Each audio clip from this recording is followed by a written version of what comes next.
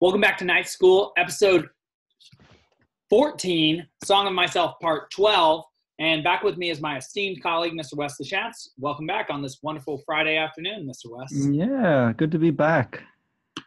Good to have you back. And, well, I'm glad that we're doing this, and it's so interesting that it's going to start with the words space and time, because certainly this next part is going to take some space and some time. And I've got to say, I'm fairly happy that you are the one that is reading it this time around. And, well, those who are listening, too, I'd like to thank the listeners, because we've really seen a jump in the people listening to this, to our podcast lately. And I got to say that I love doing this even when nobody's listening, just getting a chance to do this with you, Wes, and to be a part of sort of the eternal experience that is the poetry that man makes. But I don't know. I'm pretty stoked. It's pretty exciting just to have a few more people listening to us. It makes a big difference to me. Sure. And, sure, it's exciting because, well, I mean, it's like, when you're in the front of the classroom and you're talking about something that you really love, and you look around and the kids are like, drooping in their seats, that's not so encouraging. But it's, this is more like you're talking about the thing that you love, and there's people who are attentive and maybe even raising a hand, trying to hazard a thought out there. I would love to hear, if there's more listeners, what do you guys think? Like, what's your comments? What's your questions? Send them in. Send us drop us a line or record a little message and send it our way. Keep it coming. Yeah, and we are educators. If you happen to be a teacher of American poetry, or you just want to throw your hat in the ring, you think we've missed the point, committed some hamartia on some point, and you want to come on in and school us a little bit, teach us something that we could stand to know about, or help inform our view, or change, alter it where it's incorrect. I think we as teachers are certainly always students, and it'd be great to have people on if they wanted to correct our errors or learn alongside us, which I think is the ideal that we're striving towards. Yeah, so open invitation and maybe some more specific invitations to follow. I'm gonna jump into 33. I'm gonna stop at a certain point after this long stanza, and we can talk about everything up to that point, and then we can pick up and read the rest. All right, only space and time, nothing big. 33. Space and time. Now I see it is true, what I guessed when I loafed on the grass, what I guessed while I lay alone in my bed, and again as I walked the beach under the paling stars of the morning. My ties and ballasts leave me, my elbows rest in sea gaps. I skirt sierras, my palms cover continents, I am afoot with my vision.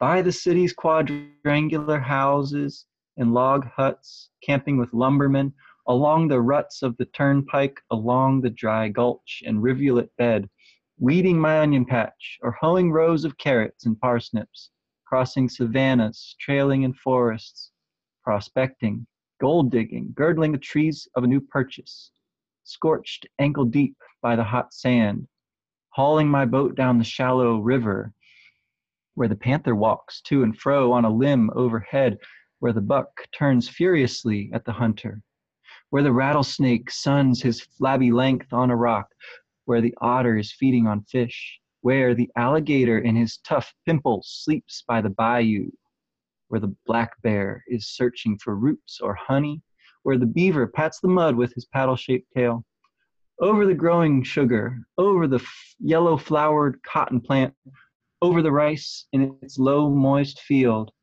over the sharp-peaked farmhouse with its scalloped scum and slender shoots from the gutters, over the western persimmon, over the long-leaved corn, over the delicate blue flower flax, over the white and brown buckwheat, hummer and buzzer there with the rest, over the dusky green of the rye as it ripples and shades in the breeze. Scaling mountains, pulling myself cautiously up, holding on by low, scragged limbs, walking the path worn in the grass and beat through the leaves of the brush, where the quail is whistling betwixt the woods and the wheat lot, where the bat flies the 7th month eve, where the great gold bug drops through the dark, where the brook puts out of the roots of the old tree and flows to the meadow, where cattle stand and shake away flies with the tremulous shuddering of their hides, where the cheesecloth hangs in the kitchen, where andirons straddle the hearth slab, where cobwebs fall in festoons from the rafters, where trip hammers crash, where the press is whirling its cylinders, wherever the human heart beats with terrible throes under its ribs, where the pear-shaped balloon is floating aloft, floating in it myself and looking composedly down, where the life car is drawn on the slip noose, where the heat hatches pale green eggs in the dented sand, where the she-whale swims with her calf and never forsakes it, where the steamship trails hindways its long pennant of smoke, where the fin of the shark cuts like a black chip out of the water, where the half-burned brig is riding on unknown currents, where shells grow to her slimy deck, where the dead are corrupting below, where the dense starred flag is borne at the head of the regiments approaching Manhattan up by the long stretching island, under Niagara, the cataract falling like a veil over my countenance, upon a doorstep, upon the horse block of hard wood outside, upon the race course, or enjoying picnics or jigs or a good game of baseball.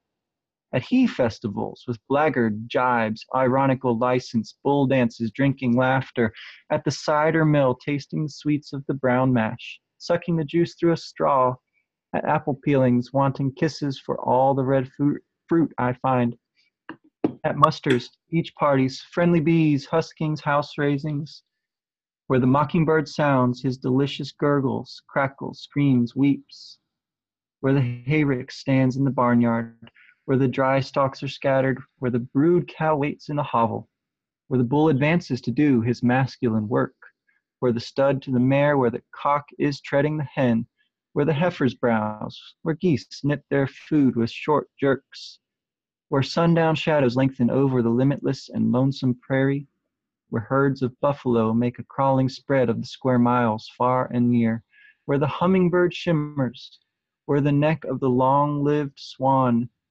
is curving and winding, where the laughing gull scoots by the shore, where she laughs her near-human laugh, where beehives range on a gray bench in the garden half hid by the high weeds, where band-necked partridges roost in a ring on the ground with their heads out, where burial coaches enter the arched gates of a cemetery, where winter wolves bark amid wastes of snow and icicled trees, where the yellow-crowned heron comes to the edge of the marsh at night and feeds upon small crabs, where the splash of swimmers and divers cools the warm noon, where the katydid works her chromatic reed on the walnut tree over the well, through patches of citrons and cucumbers with silver-wired leaves, through the salt lick or orange glade or under conical firs, through the gymnasium, through the curtained saloon, through the office or public hall, pleased with the native and pleased with the foreign, pleased with the new and old, pleased with the homely woman as well as the handsome, pleased with the Quakeress as she puts off her bonnet and talks melodiously, pleased with the tune of the choir of the whitewashed church, pleased with the earnest words of the sweating Methodist preacher, impressed seriously at the camp meeting, looking in at the shop windows of Broadway the whole forenoon, flatting the flesh of my nose on the thick plate glass, wandering the same afternoon with my face turned up to the clouds or down a lane or along the beach, my right and left arms round the sides of two friends, and I in the middle, coming home with the silent and dark-cheeked bush boy. Behind me he rides at the drape of the day, far from the settlement studying the print of animals' feet or the moccasin print, by the cot in the hospital, reaching lemonade to a feverish patient, nigh the coffined corpse when all is still, examining with a candle, voyaging to every port to dicker and adventure, hurrying with the modern crowd as eager and fickle as any, hot toward one I hate, ready in my madness to knife him, solitary at midnight in my backyard, my thoughts gone from me a long while, walking the old hills of Judea with the beautiful, gentle God by my side, speeding through space, speeding through heaven and the stars, speeding amid the seven satellites and the broad ring, and the diameter of 80,000 miles, speeding with tailed meteors, throwing fireballs like the rest, carrying the crescent child that carries its own full mother in its belly, storming, enjoying, planning, loving, cautioning, backing and filling, appearing and disappearing, I tread day and night such roads. Wow, what a Herculean effort, Wes. Well done. And I have to say, really a Herculean effort on the listeners' parts and my part just to pay attention for that long. And I would say that's precisely what Walt Whitman is doing here, right? He begins with space and time and then gives us this sort of perception as if he is a god, again, something that he's done before, where he sort of identifies himself with a transpersonal eternal force, which might also be the epic tradition. What I guessed when I loafed on the grass, when I guessed when I lay alone in my bed, that's human, buddy. And again, as I walked the beach under the paling stars in the morning, again, human. Here it is, though. I skirt sierras, my palms cover continents. I am afloat with my vision. And yet, what makes his perspective so divine is the breadth of his experience and just how normal it is. And there seem to be several nods in this. The length, right? This is supposed to be a pastiche of a human life and the fullness of it. And if you actually imagine what is being read, it really helps you to stay paying attention, right? Like along the ruts of the turnpike. So you actually imagine a turnpike and then a dry gulch and a rivulet bed. And then you see the intuitive connection, right? That these are all sort of like methods of transportation for humans. And he takes us back through levels of sophistication, right? From Turnpike, which is a part of a sophisticated city with excellent transportation methods. So excellent that the roads are flat, right? The actual ways you can get to places are totally flat and maybe not as much as his time, but they are made so that you can move faster, quicker on them than in times past. But the idea seems to be the same. And so he's also connecting to the epic tradition, not only in, writing in English as an American with American experiences, but he also does something that all epic writers do, including Homer and Virgil. Virgil with a catalog of the fighters who will come to fight at Latium, and Homer very famously in Book 2 of the Iliad in the catalog of ships. Ovid and Dante also do it, but I can't remember exactly what Ovid catalogs in the Metamorphoses, but it'd be easy enough to look up. He puts an ironic twist on it as usual. But we get this long ass list essentially. And that is something that the epic writers do in order to show off not only their skill with language, but also the range of their experience and also the fact that they think you will keep reading for that long. And also it is an act of endurance on their part to sort of tour de force show how much breath they can take in and then spew out with information all at once, and to keep an audience member's attention and thus stretch the limits of their focus as well. This full of anaphora, where, over, where. It also bespeaks to me the imagery of like the 7 days of creation from Genesis. It's just long. That it's one thing and then the other, and it is the creation of all things, or the sharing of all things, and which also brings me to my point. I hope I don't forget it, trying to bring up so much all at once, which I suppose is his problem and point too. He may also be showing here just how long some things can feel depending on what the frame of the experience is. That all this happens within one stanza. Like it happens within one breath, like it happens within one perceptual schema, as if it's just a lot to deal with and a lot to handle all at once. And that there are also experiences in life that are unpleasant for precisely the same reason. Almost a Dantistic point of view on the Inferno, that what makes something hellish is the repetitive nature of it without growth or new information, and thus the production of hope in your life. I think that's about what I've got for now. Also, again, uses the imagery of the common experiences, sort of Socratic, like we've said again. So, yeah, that's what I've got for now. Yeah. I mean, the dominant impression for me reading it was this felt a little more rhythmic than other portions of it where he seems to be doing a little more varying of lengths of lines and things like that. This felt a little more regular, and maybe that was just because it was so insistent and driving. But within that, the lines that all start with where, certainly the strong impression is of space. And I think, Yes. as you said, you get the time. The time comes in because it takes so long to read this thing, to layer all these wheres on one another. And it's kind of interesting for me to think about, again, where does his inspiration come from? Where does he decide that at the end of this line, I'm going to go there next? You know, like that's a fascinating question to me. And whether he does or whether he sort of works right. through, right? Because it strikes me that an intuitive connection or a poetic connection is like what the Jungians call, and also the Freudians, free association.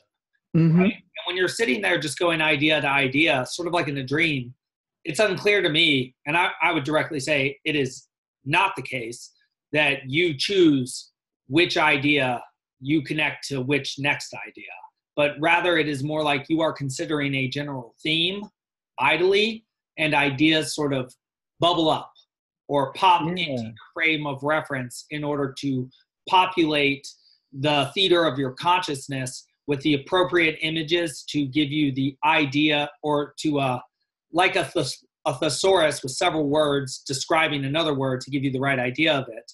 These sort of ideas pop into the theater of your consciousness in order to fill out what your notion of a theme is. So if you're like thinking of bad things, like characters from movies that you know might pop up, or like someone you know, and also maybe like sort of an image of a dark, like evil figure from a movie, or like if you're very religious, like a devil figure, you know, depending on what you've experienced in your life. And it's as if he's just following that over and over. Yeah. It's that kind of incredible stock then that he's got bubbling on his range, that just sort of arises as he goes and goes. And if that's the case, then I wonder also about, as a reader of this, right, as a person reading this for the first time, a lot of this stuff is not familiar to my experience per se. A lot of it's historical or natural. It's out there in the world somewhere, and someone has experienced this, but I personally have not. Right?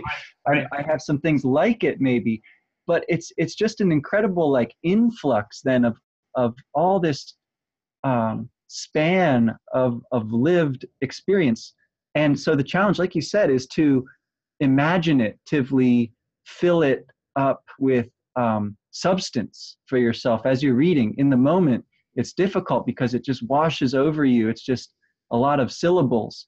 But the more, I agree, the more that you can kind of flesh those out with an accompanying image, a smell, a memory, a story someone told you once, right? Suddenly you start to get engaged in it, and that'll come and go because not every line is going to speak to you quite the same, but something in here has got to be able to touch practically everyone who could hear it. And you know, there's thematically as well such a range of there's the religious, again, there's the biological, the human, the animal, and different kind of scenes are painted, the rural, the urban, so that you can, I think, get the sense that this person speaking is like you in some ways,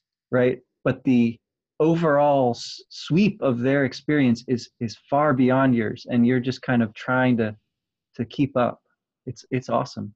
Yeah, and just to sort of take a pickaxe to the crude matter here and try and get some gold. I wish he had line numbers here, but where it says prospecting, let's see, it's on the screen right now, right? It's actually right near the beginning. It's the third stanza here: prospecting, gold digging, girdling the trees of a new purchase. I would invite someone, just imagine that. somebody like gold digging with like a pickaxe and like girdling the trees of a new purchase. Like, so I just imagine somebody gold digging. And then next, scorched ankle deep by the hot sand. It reminds me, at first you just hear hot sand and hauling my boat down the shallow river, and you just hear hot sand and boat, and those just kind of make sense to you, sand and boat. But it reminds me of Shakespeare's sonnet 119, it's 100 something, where he says, "Shall I compare you to a summer's day?" And when you just superficially listen to that, you're like, oh, well, a summer's day is very beautiful. But then the next line he says, well, it's not very temperate, a summer's day. He actually criticizes the summer's day rather than you, making you all the more beautiful. And so it's only when I really engage with it that I get the meaning of it like that. And so scorched ankle deep by the hot sand is an unpleasant emotion. If you're on hot sand, that hurts. I know that. I live in San Diego. It hurts a lot. People get like special sand booties so they don't get burned by the sand. And if you're ankle deep, it's hellish. It's like Dantistic. And then hauling my boat down the shallow river, that's a pain in the ass. That's a real pain to be doing that. It's not a pleasant experience. So he's going from like a really bad, painful experience to an unpleasant experience. And then there's a panther walking to and fro overhead. That's sort of and I'm just going to suggest the next several lines that are animalistic. Just out of nowhere, he suggests fundamental human motivational systems through animals. The panther walking to and fro on a limb overhead, sort of predatory aggression, right? Where the buck turns furiously at the hunter. That's extraordinary panic for the hunter. And again, predatory aggression for the buck. These are high emotion moments where the rattlesnake, just the fact that if you imagine a snake, it's creepy. Sun's his flabby length on a rock, but he's sleeping. He's totally okay, having a good time. And where the otter is feeding on a fish, well, that's predatory too, but also satiating. And these are all experiences that humans have too, being in repose, eating something. We can understand these moments where the alligator in his tough pimple sleeps by the bayou, again in repose. Black bear searching for roots or honey. We get hungry and search for food too, where the beaver pats the mud with his paddle-shaped tail when he's making his home. We do all that. It's like, why is he telling us about these animals out of nowhere right now after talking about finding gold? Well, the idea seems to be that he's proving what he said earlier, that A, he's definitely going to test our patience, and we better believe that he's going to say something meaningful to us, because he's making us, we are spending a lot of time on him right now in this stanza and this part in particular. And two, that when you really feel out the experience and look into it as much as possible, that's how you derive the gold from it. That's how you get the information out of the experience.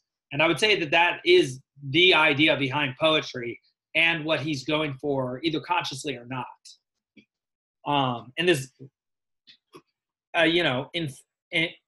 hellishly long part. Yeah. I think the sense of movement here is very interesting too, because as you read, you can sort of stack up the wares like to form one sort of continuous thread, or you can sort of just throw them out as scattered things. And I think you're correct that there's definitely specific sections of this that are kind of coherent within themselves, and that make a lot more sense when you can kind of gather them together in a bundle and see how they add to one another, rather than taking these individual lines to be just simply a list, right? And I think that's kind of like how to deal with anything that's tedious or hellish, right? Is like, yes. you have to not only analyze it and figure out what's the problem, but then also synthesize and like fit together the different things that by themselves are not that like helpful, but that as a whole you can sort of see it as an orderly and not wholly malicious thing. Well, that's a perfect description of the difference between Dante's hell and Dante's purgatory. Yeah. That which is not in hell, which makes everything the same all the time, is the capacity to think. One is denied the good of the intellect, explicitly said. And thus one has no hope, because one does not apply one's mind to categorizing one's day so that one can judge between each day, so that one can observe one's progress.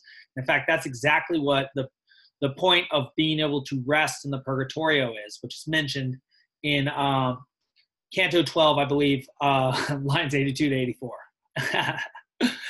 I'm fairly confident that's exactly correct. And it's 84 is actually the line I'm thinking of, where it's mentioned that reflection is that which changes reflection is that which changes the perception of each day.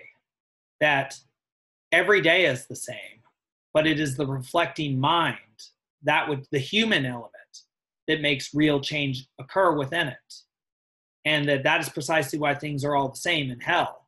And so I think you're right, that this could be a hellish experience insofar as we don't apply our mind to it and thus group it and observe the changes in it. If we don't pay attention and then use our ability to categorize so that we can appropriately see what's in front of us, then we will not see anything, and we will not see the change that is happening, which we can only see when we pay attention and then correctly categorize moment to moment by means of the same criteria.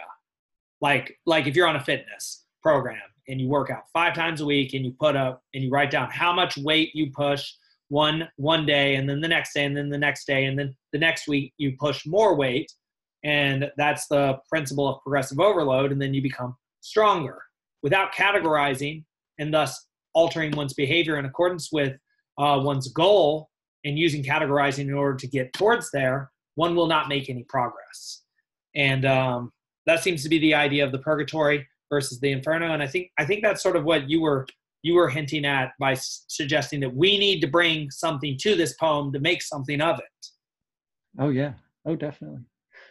All right. I'm going to read the rest and we'll say a little bit about it, but I think that's going to pretty much be our time. Okay. So picking up, I visit the orchards of spheres and look at the product, and look at the quintillions ripened, and look at the quintillions green. I fly those flights of a fluid and swallowing soul. My course runs below the soundings of plummets. I help myself to material and immaterial. No guard can shut me off, no law prevent me. I anchor my ship for a little while only. My messengers continually cruise away or bring their returns to me.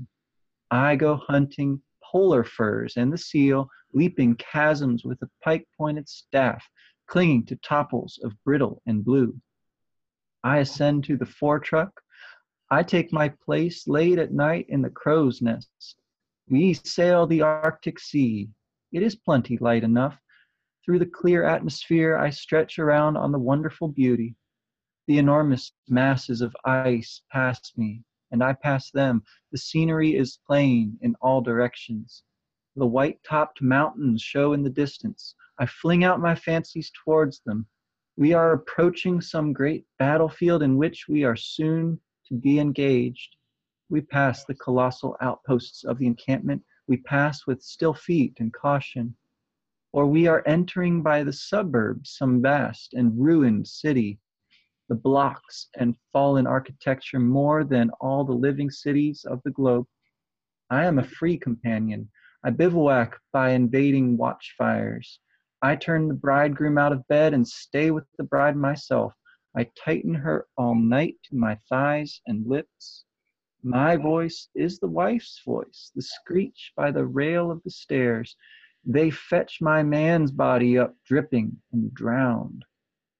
I understand the large hearts of heroes, the courage of present times and all times, how the skipper saw the crowded and rudderless wreck of the steamship, and death chasing it up and down the storm, how he knuckled tight and gave not back an inch, and was faithful of days and faithful of nights, and chalked in large letters on board, "Be of good cheer, we will not desert you." How he followed with them and tacked with them 3 days and would not give it up. How he saved the drifting company at last. How the lank, loose-gowned women looked when boated from the side of their prepared graves. How the silent old-faced infants and the lifted sick and the sharp-lipped unshaved men, all this I swallow. It tastes good. I like it well. It becomes mine. I am the man. I suffered. I was there. The disdain and calmness of martyrs, the mother of old, condemned for a witch, burnt with dry wood, her children gazing on, the hounded slave that flags in the race, leans by the fence, blowing, covered with sweat, the twinges that sting like needles his legs and neck, the murderous buckshot and the bullets, all these I feel or am. I am the hounded slave. I wince at the bite of the dogs. Hell and despair are upon me. Crack and again crack the marksman. I clutch the rails of the fence. My gore dribs, thinned with the ooze of my skin. I fall on the weeds and stones. The riders spur their unwilling horses, haul close, taunt my dizzy ears, and beat me violently over the head with whipstocks. Agonies are one of my changes of garments. I do not ask the wounded person how he feels. I myself become the wounded person. My hurts turn livid upon me as I lean on a cane and observe. I am the mashed fireman with breastbone broken. Tumbling walls buried me in their debris. Heat and smoke I inspired. I heard the yelling shouts of my comrades. I heard the distant click of their picks and shovels. They have cleared the beams away. They tenderly lift me forth.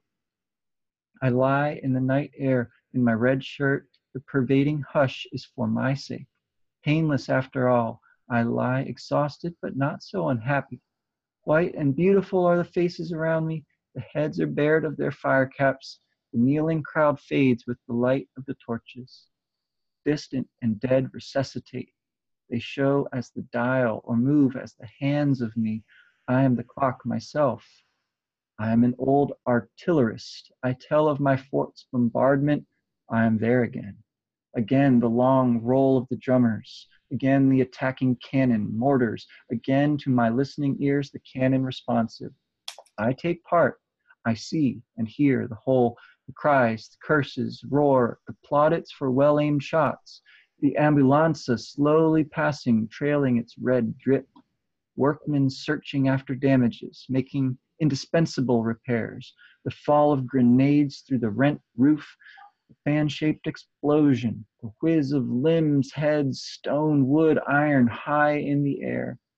Again gurgles the mouth of my dying general. He furiously waves with his hand. He gasps through the clot.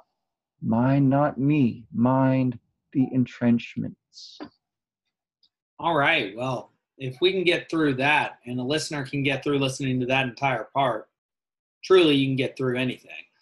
And that seems to be part of the point, that he here identifies with the suffering man, sort of like a Christian figure of Christ, right? The humanoid God, or the human God that willingly sacrifices himself for a higher ideal on the cross, right?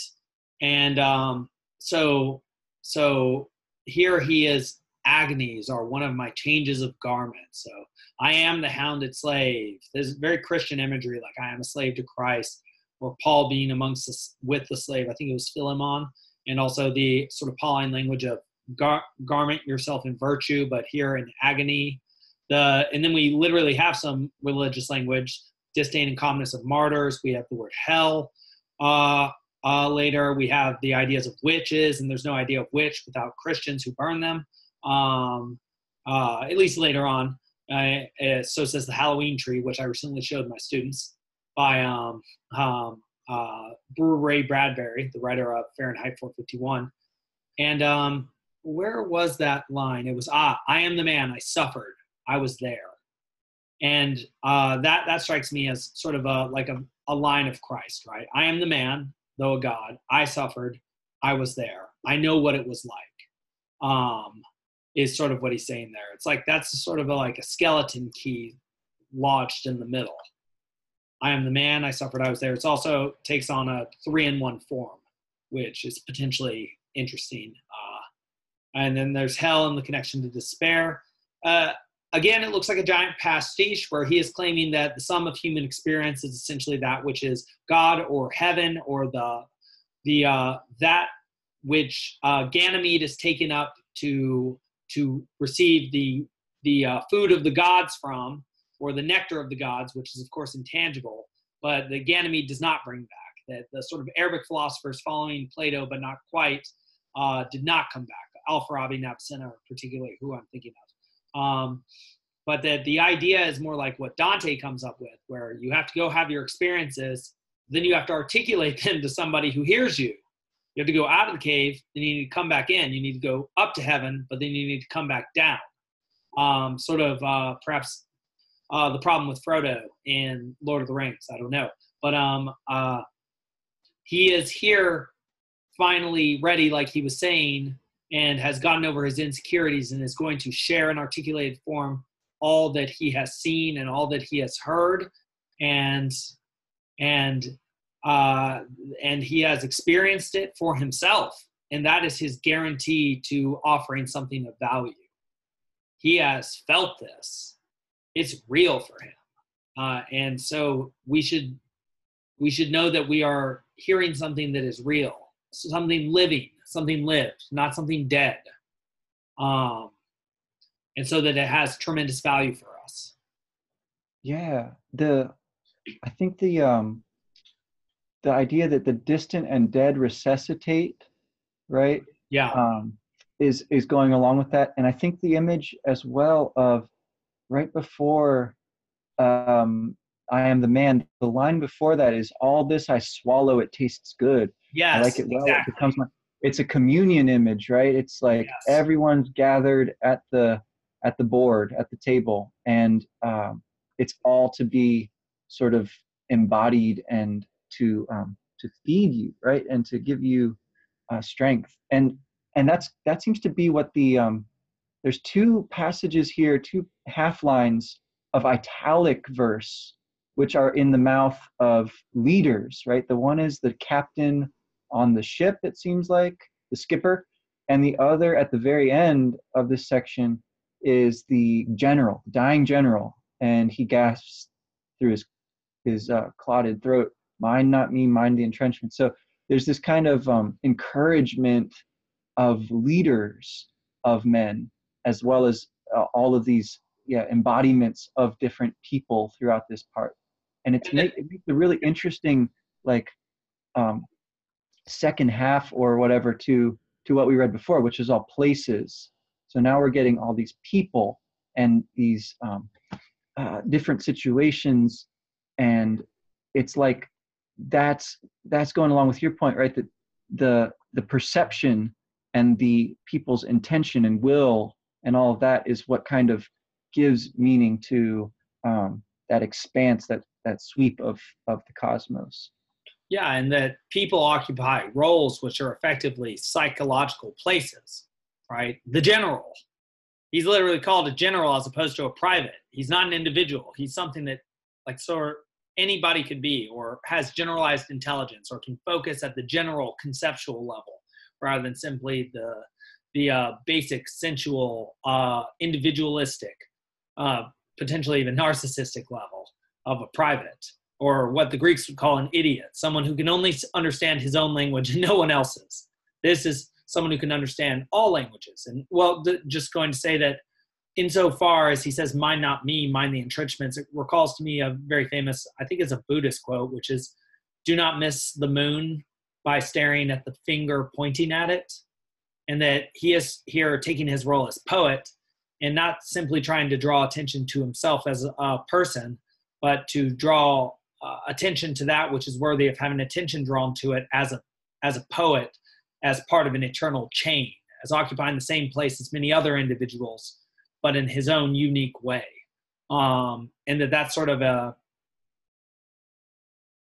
I don't know, I think that's what "mind not me, mind the entrenchments" ultimately says. Like, don't worry about me dying. What matters is the role. You know, all the world is a stage, sort of a Shakespearean point.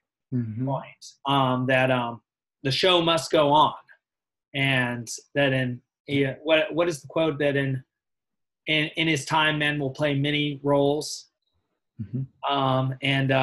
something like that, paraphrase. But "mind not me, mind the entrenchments." Remember the cause, remember the goal, That, like Jesus would say, remember the Father. I come in the name of the Father. It doesn't matter about me. It matters the goal, the kingdom of heaven. And, well, it's as if he's saying that is the reason why he can have the sort of pretense to write a poem like this. Like, so often I've heard literary critics say, why does he think he is allowed to do this? And just going along with your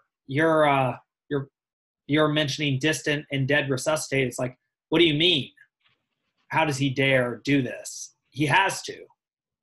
Because if he doesn't, it doesn't get resuscitated. The poetry doesn't continue in a golden chain, along time. Like, somebody has to give it a shot.